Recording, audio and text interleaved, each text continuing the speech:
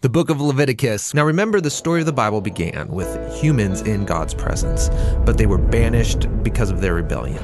However, God wants to be in relationship with us, so he chooses one family that he will use to restore the world back into his presence. And so God's presence comes to dwell in a tent right in the middle of Israel. And that's great.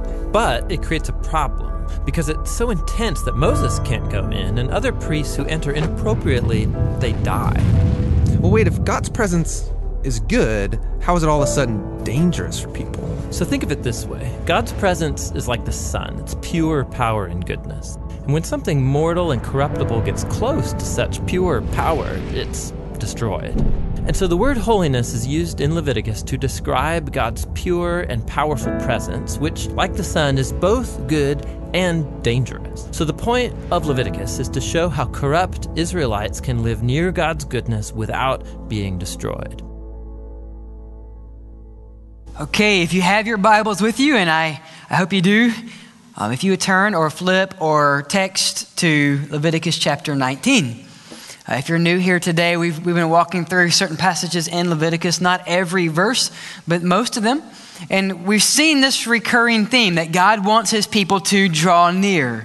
So if you've ever wondered what Leviticus is about, this is how God's people who are called by God's name live by God's way for his glory and the good of others. And God is calling us to draw near. If you wonder, well, where is Leviticus? Is it near the maps? No, it's actually at the other end, Genesis, Exodus, Leviticus is the third book. And we're going to settle on two verses today as we begin. Leviticus 19, verses 1 and 2. And if you have your Bibles with you, let's read these verses, and then we'll pray. The Lord spoke to Moses. Speak to the entire Israelite community and tell them, be holy because I, the Lord your God, am holy. Father, we confess that we cannot understand your word apart from your Spirit. So fill us, flood us with your Spirit this morning, that we would not read empty words, but Lord, we would understand that your word is living and active. And that it would be living and active in us, and that we would leave here differently because you have changed us. Well, that is our heart. That is our prayer. I pray this in Jesus' name. Amen. So what do you think when you hear this word, set apart or holiness? When I say the word holiness, what is the first thing that comes to your mind? You don't have to blurt it out. That could be dangerous. But what's the first thing that comes to your mind? For me, it's a room in my grandmother's house. We were at my grandmother's house last weekend. She celebrated her 90th birthday. Don't call it a party. It was just a get together to celebrate a random day, which might correlate with her 90th birthday. But it's not a party. But my grandmother has a room in her house that you would go into at certain times of the year. Christmas, Thanksgiving, that's about it. And if you wanted a peppermint, you could go in the room. But you would take your shoes off, and by no means would you ever eat in this holy room. And I had to laugh because Casey was there. So my dad and family were in to my grandmother's not 90th birthday party last weekend. And he had one of his childhood friends there. And my dad's friend is probably 60 by now. And he walks in the room and he stops. He doesn't walk in, he stops at the threshold. And I was sitting down, I lost it. I laughed because I knew what he was doing. In his mind, he was thinking, I can't come in this room. This is a holy room. And my grandmother said, come on in, why don't you sit down? And I'm like, Mama, he can't. We're not allowed in this room. And so when I think about holiness, I think about this room that was set apart, that you would not go into unless it was Christmas, Thanksgiving, or the Day of Atonement. And if you've ever gone to my grandmother's house, this is how the room is set up. But if we're not careful, if that's our idea of holiness, then it leads us to think of people who are Bible thumpers and holy rollers and people who are set apart and they're untouchable. And I was reading a story this week about a peasant, an old peasant in Italy. And she was walking in this narrow path and she had her head down and she bumped into a monk. And in this village she lived in, there was a monastery up on the hill. And so she asked him, she said, Father, she said, I've always wanted to ask you, and this is a great chance because I ran into you. She said, what do you guys do in your castle on this holy hill? And she said this, and it stuck out to me. She said, I can imagine there's no other place that's closer to God than this monastery on top of this holy hill. She said, what do you do to achieve holiness? And this wise old interpreter looked down at her and he said, ma'am, what do we do on top of this holy hill? He said, we fall down and we get back up. We fall down and we get back up. We fall down and we get back up. And with that, he went on his way. And I began to think, what a beautiful picture of holiness. It's God's people falling down and saying, God, with your strength, we're going to get back up. That's our picture of holiness. And so when we read Leviticus 19 and God says, be holy because I, the Lord, your God, am holy. This is how we're going to define holiness and walk through the text today. Holiness, a lot of G's, ready? God's people living by God's way for God's glory and the good of the community. That makes sense? God's people living by God's way for God's glory and for the good of others, the good of the community. So are you living out righteous life? Are you living God's way? This is the gospel-shaped life. Leviticus shouts to us. Look at verse 2. Leviticus shouts to us, God's people must live God's way. Right? You and I cannot say, I am God's, but I am not going to live by God's way. You need to look at me if I say that and say, you're crazy. Because what does Leviticus 19:2 say? God says to the whole community, be holy because I, the Lord, your God, am holy. 16 different times in this chapter, God says, I am the Lord your God, and I am holy. 16 different times. And my heart is this, whatever God is, that's what I want to be. Right? If God is love, he is, I want to love people. If God is slow to wrath, and he is, how do I know that? Because we're here. We should be slow to wrath. If God meets sin with kindness, we should meet sin with kindness. Now, that does not mean that God ignores sin. He does not ignore it. He sent his only son to die, to take the wrath of our sin. If God is holy, holy, holy, like we have sung, we should be holy. Leviticus screams that we are to live differently. We're to live God's way, not Josh's way, not the Baptist way, not the Bethel way, not the Moody way, not the St. Clair way, not the Southern Baptist way, not the Southern way, not the American way, God's way.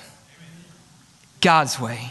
And this is our task. Now, this is what I'm going to just recognize. And my wife always says that if there's an elephant in the room, I'm going to walk in. I'm the guy that's going to walk in and say, who let the elephant in? Right? Some of you are going to ignore that. That's not me. The elephant here is some things are easier said than done. I wish I could stand up here and say, God says be holy, amen, let's go, let's do it. It's difficult.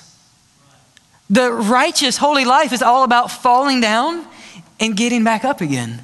Falling down and getting back up again. But as we do that, we grow closer to God. And these next several chapters is what scholars would call the holiness code in Leviticus 17 through 26. And this is basically God giving his people guidelines. Because when God says be holy, we raise our hand and say, God, what does that look like? God, can I watch this? Can I say this? God, do I have to be holy with that person? I mean, I understand the people I like, but the people I don't like, God, do I have to live your way with these people? And so this is Israel raising their hand and God giving them guidelines in their life. Some of these you will never encounter in your life. But the principles still ring true, that God's people live God's way for God's glory according to God's likeness and for the good of others. Now, here's also another struggle that we have. God's people are not defined by ethnic grounds or boundaries. God's people are not defined by national borders. You have brothers and sisters in Christ in every country throughout the world. So we can't just say, well, if you just go to this country, if you look like this, then you're living God's way. God's people are not defined by WWJD bracelets that you might wear. Some of our kids are like, what is that? You missed out. God's people are not defined by shirts that say Jesus is my homeboy. He's your Savior. That's a lot different than a homeboy. And we need to revere God. Some of our older group think, what is that? I've just confused everyone here. But we're not defined by these ways. So how are God's people defined? By the way that we live. So if I go to China, I should see God's people living God's way. And if a brother and sister in China comes here and they say, you guys dress differently than us, and you speak differently than us, and you worship differently than us, but you know what? You live the same. There's the same ethic. The ethos, there's the same lifestyle. Why? Because God's people live God's way. And that is our task this morning. And this is not an Old Testament concept. Over and over and over again, the New Testament is yelling at the people of God, live God's way. The book of James, and I encourage you, if you have time this week, go back and read the book of James and Leviticus 19 together. And what you'll find is James is basically an extended commentary on Leviticus 19.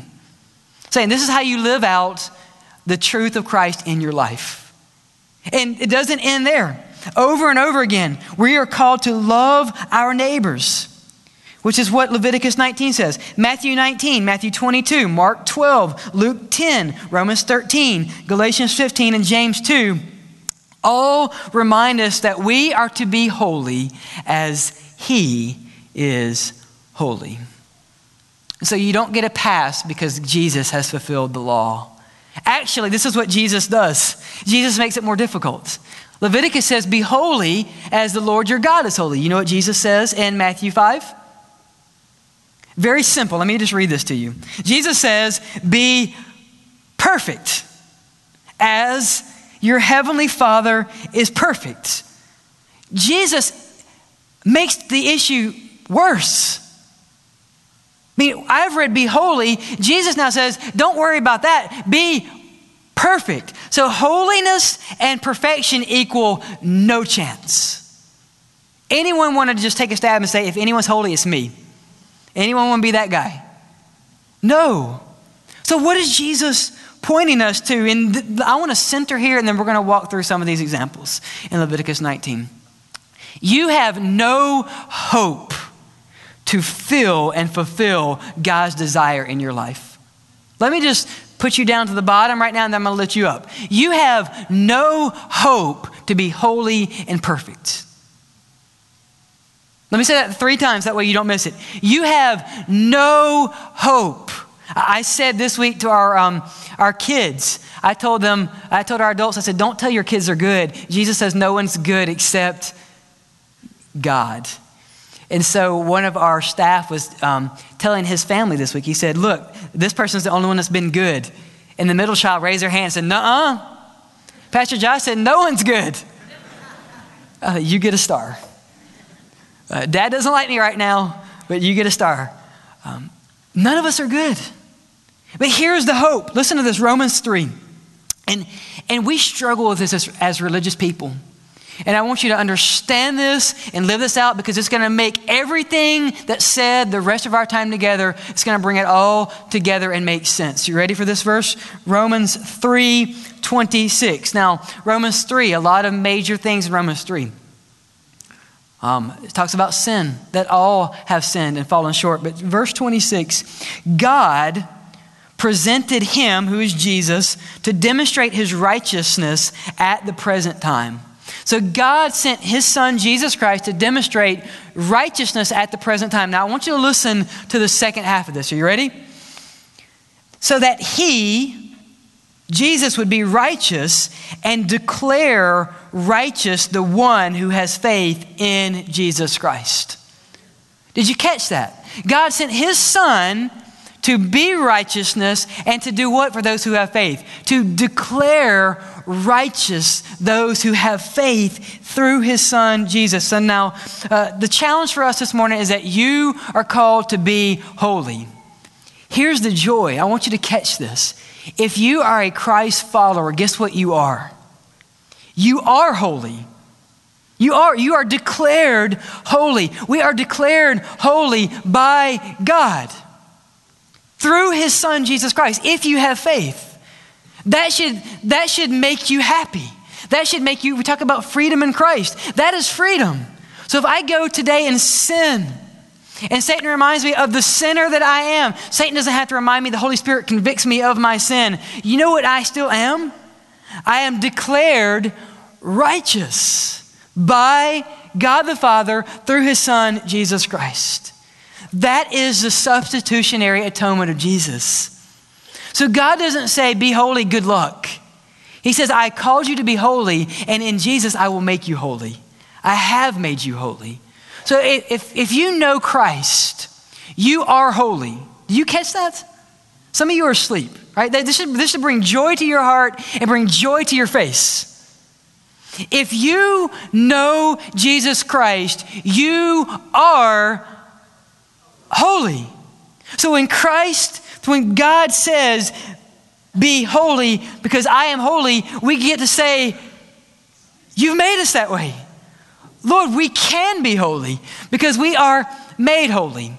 And so what we're going to see in Leviticus 19 is now God just showing his people in very radical, specific ways how the gospel, how holiness changes their life. So if you are holy, then you will live out holiness in your life, right? God's people will live God's way for his glory and the good of others. So if you know Christ, you're holy and you'll live it out. So simply, what does that look like? Let's look at verse 3 now. People of God, if you are his, you are holy. I love that. We cannot say that enough, that we are made righteous through the blood of Jesus. And the gospel, if you believe, changes your home. Changes your home. Look at verse 3. Out of all the things that God could said, this is how you live holiness first. Out of all the things, love your neighbor, don't lie, don't go on Facebook, don't send pictures, do all these things. He picks verse 3. Look what it says. Some of you parents give me a hallelujah, right? Each of you is to respect his mother and father. Yes. Thank you, God. Parents, this is actually a charge to you first. So what is God saying? Holiness begins in the home. Holiness begins in the home. This is the same verb that yareh, right? Each of you is to respect. It's the same word that's used over and over again in the Old Testament for honoring or fearing the Lord. Very simply is this: if you fear the Lord, you will fear your parents. You will honor your parents. Youth, did you catch that? Some of you are putting your head down and your arms are crossed. If you honor God, you will honor your parents. Parents, let me talk to you. If your youth do not see you honoring your parents, how will they know how to honor theirs? Right? How will my children know how to honor me and my wife if they don't see me honoring my mom and my dad? The gospel changes homes. And it will change your home. And it will change our youth. It will change our adults, and it will change our kids over and over again. If we fear God, we will honor our parents. And I just simply were asking myself the question this week: if a stranger were to walk in my house and spend the weekend with me, would they know that I'm a Christ follower? If the gospel changes our homes and a stranger walks in your house and spends the weekend with you, would they know that you're a Christ follower? Would they know that by the way that you speak and the way that you think and the things that we watch and what we listen to? And how adults, how you respond to your kids when they annoy you. And youth, that when your parents annoy you. Will someone know that you're a Christ follower by the way you respond? The gospel changes our homes. God's people living God's way in the house. Verse 3. Very simply, if you honor the Lord, you will respect your father and your mother. And some of you are to the point in your life where you're now taking care of your mom and your dad? Are you doing that with respect and dignity? And it's difficult. It's not easy. It's not easy when your mom or dad has dementia and you're helping them and they're cursing you, or they don't know who you are. But I want you to know this, others know who you are. And others are watching you love your mom and your dad, even if they don't know who you are anymore. And God is watching you. Honor your father and mother. And do that to the ends. And as you do that, you're honoring your Heavenly Father. That the world might see that we are God's people living God's way. And when we live that way, it transforms our homes. Not only does the gospel transform our home, but when God's people live God's way for his glory and the good of others, it transforms our communities. Look at verse 9 with me. And I could have picked out several of these, but here's some specific instances where the gospel transforms our lives. Verse 9, when you reap the harvest of your land, you are not to reap at the very edge of your field or gather the gleanings of your harvest. Do not strip your vineyard bare or gather its fallen grapes. Leave them for the poor and the resident alien. I am the Lord your God. And it goes on, do not steal and do not act deceptively. Do not swear. So what is God saying here when you reap? Very clearly, he's saying, hey, God's people live differently. That we live within our means. And that we live with margins in our life so that we can now help others when they're in need.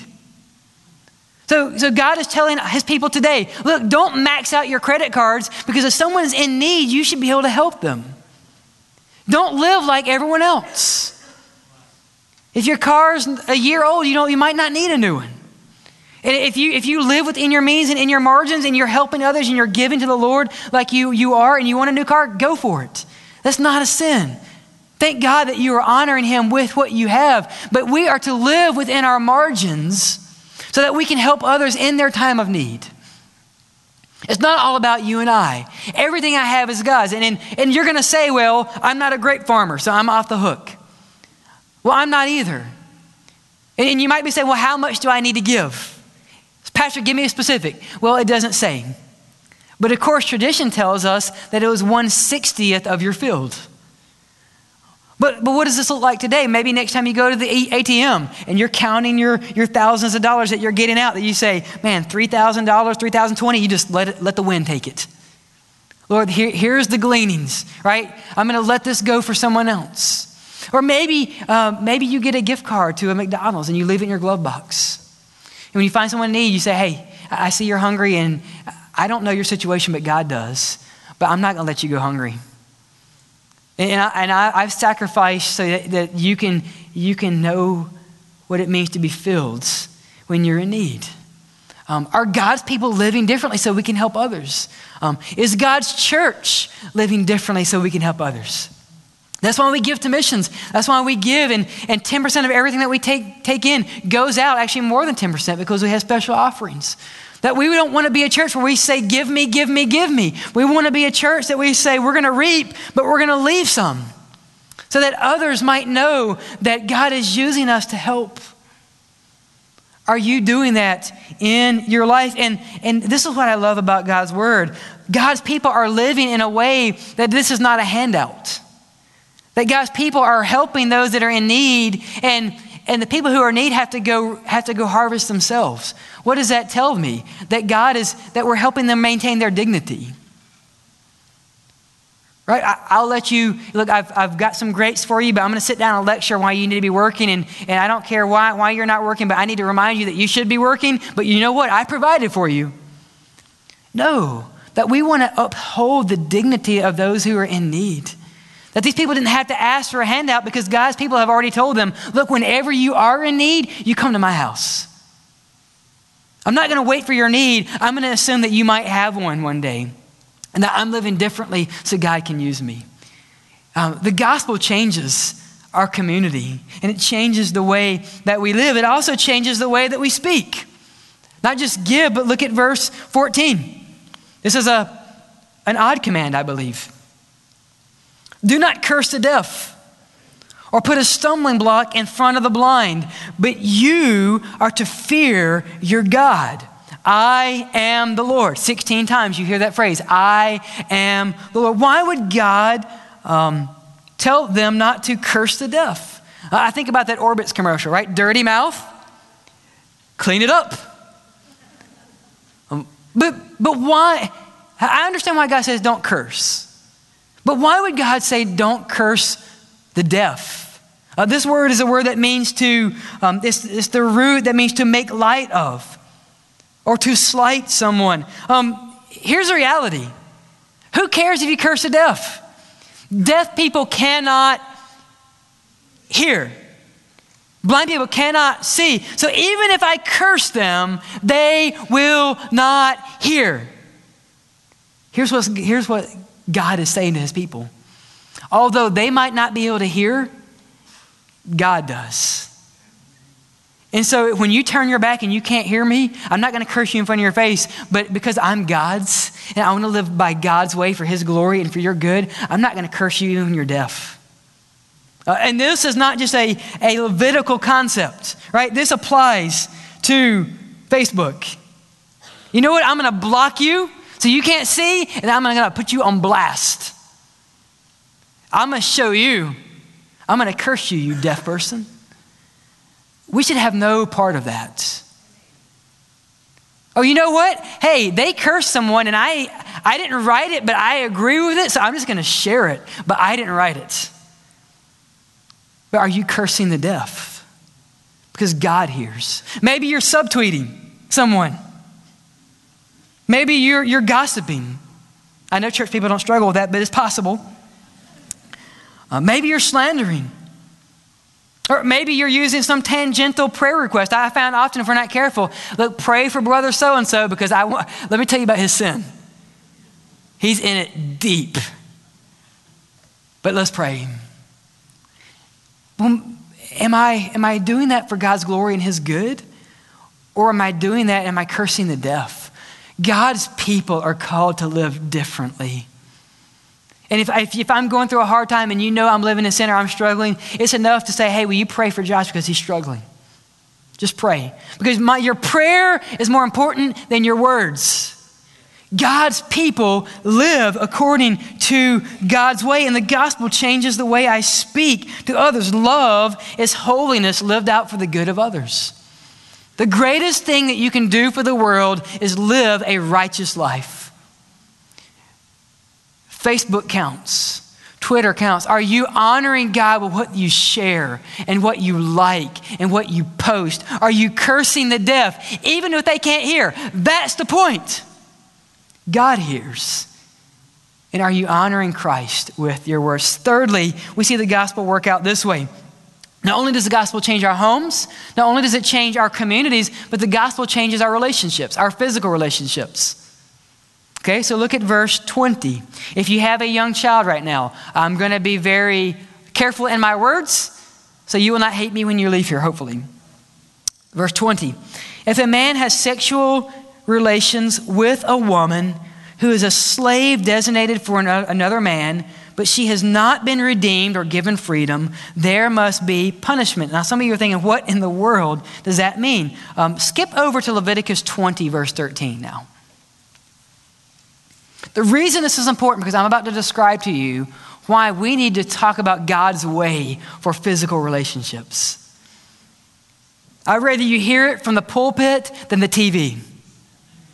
Verse 13, chapter 20, if a man sleeps with a man as with a woman, they have both committed a detestable act. They must be put to death. Their death is their own fault. If a man marries a woman and her mother, it is depraved. And over again, it talks about what sexuality and romantic relationships look like. Look, the gospel changes our physical relationships.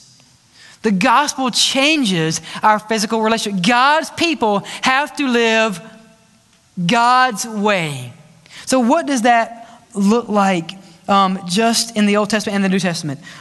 Matthew 5, Jesus goes right to the heart of the matter. So youth, I want you to listen to me. This is going to save you hopefully a lot of heartache later on in your life. And if your parents haven't told you this, or someone that cares about you hasn't told you this, I do.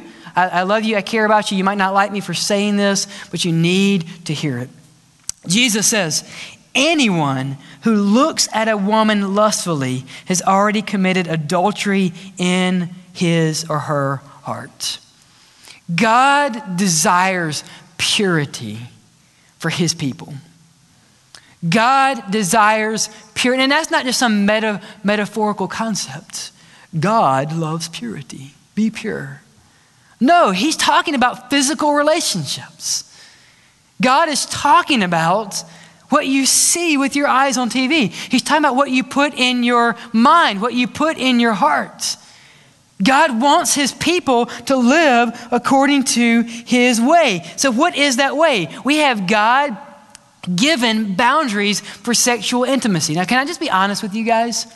When God created Adam and Eve, he also created and commanded them, be fruitful and multiply.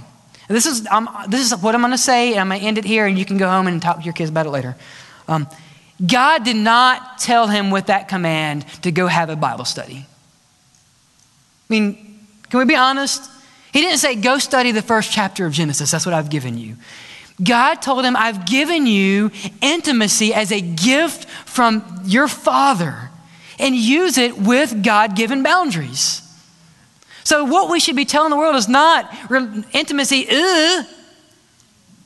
no, it's given by God according to his glory. And if we have that between one man and one woman in covenant relationship, it's good. And our youth need to hear that. But they also need to say it's about purity. Are we honoring Christ? And so what does this look like?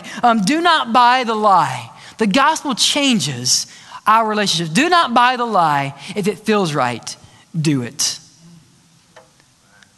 Youth, your hormones are going crazy right now. You don't even know what you feel. If it feels right, you probably don't do it at this moment, right? If it feels right, just say no.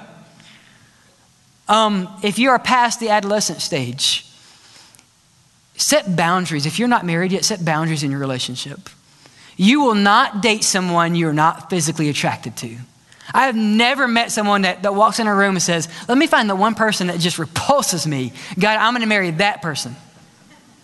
And so we can just hang out at our house together alone because you know what? I just found them nasty.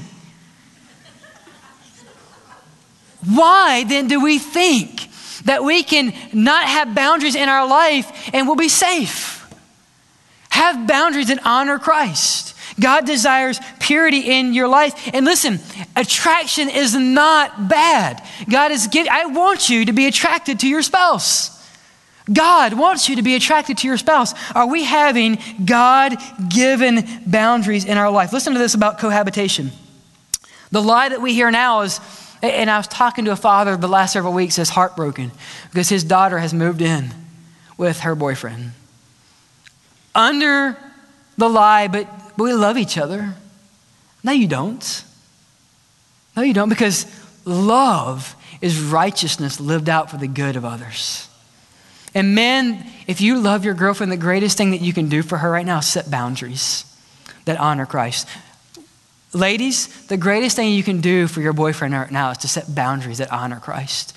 Married couples, the greatest thing you can do is set boundaries in your life. Look, I'm not going to stay up late by myself and watch TV. I'm not going to stay up late and be on my phone. I'm not going to do these things because there's just no good in that. We want boundaries that honor Christ in our relationship. Listen to this about cohabitation.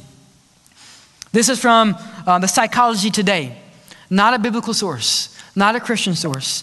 Compared to married couples, cohabiting couples argue more, have more trouble resolving conflicts, are more insecure about their partner's feelings, and have more problems related to future goals. So if you think, well, we need to try this out. I've heard it before. Well, when I buy a car, I need to test drive it. Listen, before we get married, I don't want you comparing me to a Buick. Right? I mean, why? That's not a pickup line. I mean, am I just that old? Right? Baby, you just remind me of a Buick. And I can't get enough of you. That's foolishness. Why would we compare our intimate lives, the thing that we should be treasuring, to a car. You know what cars do? They rust, they wear out, and they get in wrecks. And you know what happens if you live together before you get married?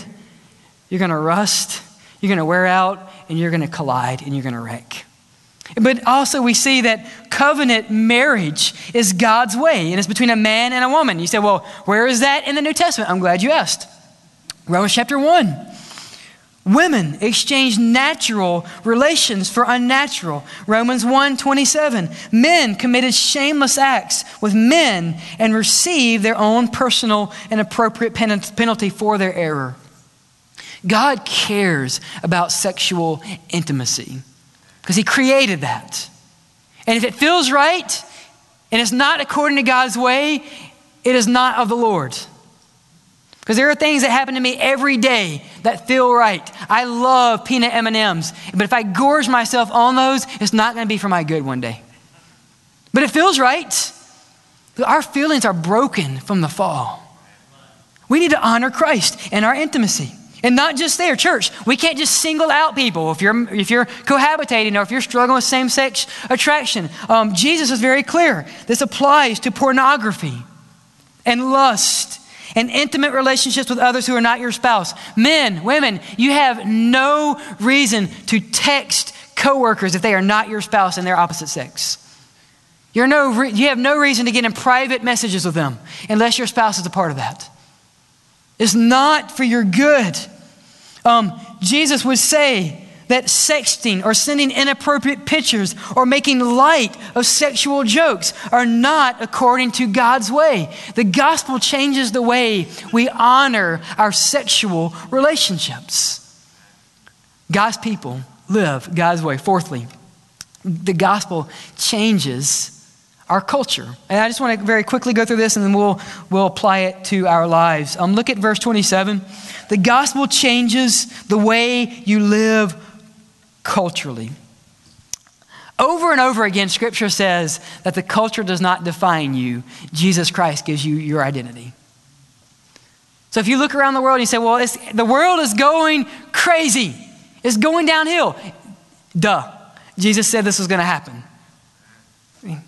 And Jesus said the culture is going to hate you if you love him. But don't worry, because the culture hated Jesus.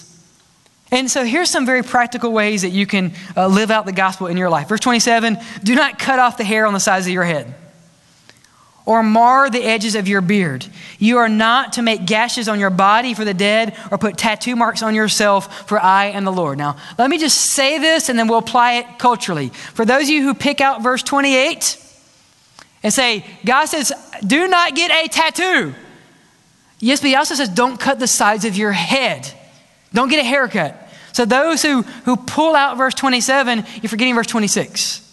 So if you're going to say that, just be honest and tell someone, look, I pick and choose a verse that I apply into your life, but this one doesn't apply to me.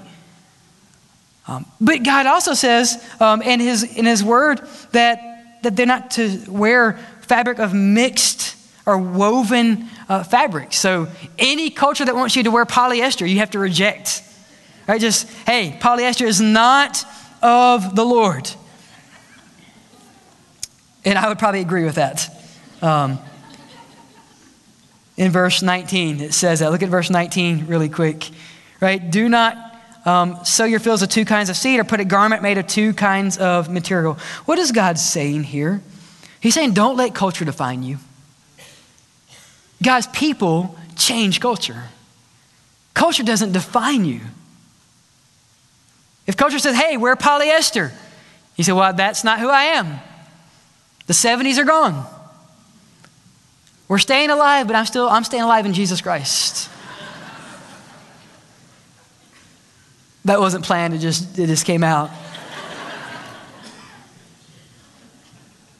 We need to tell the culture we're different. And we're not different because we look different or we have odd ways that we speak. Or we have pews or hymnals or whatever we might just choose. And so we want to be different. Or we're going to wear different shirts or different wristbands. We need to tell the culture fundamentally, no matter what you do, you don't define us. We are defined by the way that we live according to the ways of God. And tattoos in this time, shaving of the head, and marks on the body were pagan practices. And God was simply saying, look, don't be involved in what the world does when they worship their gods. If the world is worshiping travel ball, don't do it. If the world is worshiping their wealth, don't do it. Can baseball be a tool of the Lord? Absolutely. We have seen in our soccer team, I coach, we're dominating the 4 and 5 year old league this year. Take no prisoners. But we have seen people come to faith because of little league soccer. And if you're a baseball coach and you're honoring Christ in that, praise God for you. But don't get wrapped up in what the world tells you to do. You can use your wealth to honor Christ. Whatever the culture says you have to do, you say, no, God has defined me. You don't define me, culture, but I will use the Holy Spirit working in me to change culture. The world worships baseball. I'm going to use baseball to worship my Savior. The world worships wealth. I'm going to use my wealth to worship my Savior. And if we do, the world will be different because God's people are living God's way for God's glory and for their good. So how do we live this out? Just simply, I was reading a story this week. In 2010, a church was praying for the city of Sacramento, 2 churches. And 8 people got together and they found Detroit Boulevard was the most crime-riddled place in Sacramento. And so they decided to walk the streets and pray. And they just felt a humongous spiritual oppression upon them. And one of the 8 was a former drug detective. It ended up leading, his last name is Michael Chong, and he was a gang detective. And after 3 years of praying, they moved in and planted a church in Detroit Boulevard. And this is what the Sacramento Times, the Sacramento Bee, reported of this boulevard.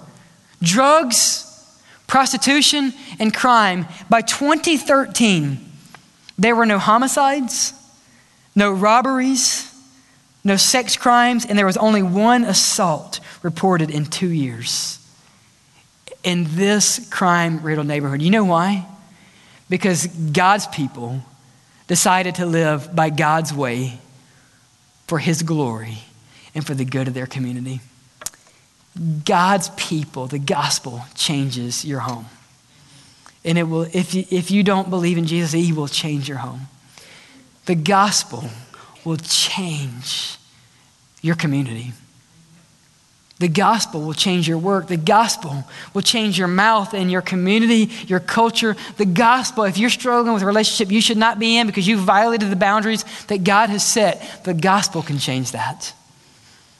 And maybe you're here today and you say, well, Pastor, I am the person who has no hope. I cannot be perfect. I have fallen way short. Well, I just want you to know that I have too. And that God loved me enough that He sent His only Son, that whoever believes in Him will not perish but have everlasting life. And God does not call you to be holy unless He has equipped you to be holy. And He's empowered you through His Spirit.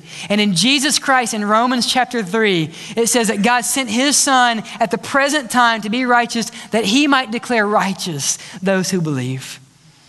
If you do not know Jesus, He is ready today to make you right. In church, if you know Jesus, He is ready today to help you live out righteousness so that the world would be different. Let's pray.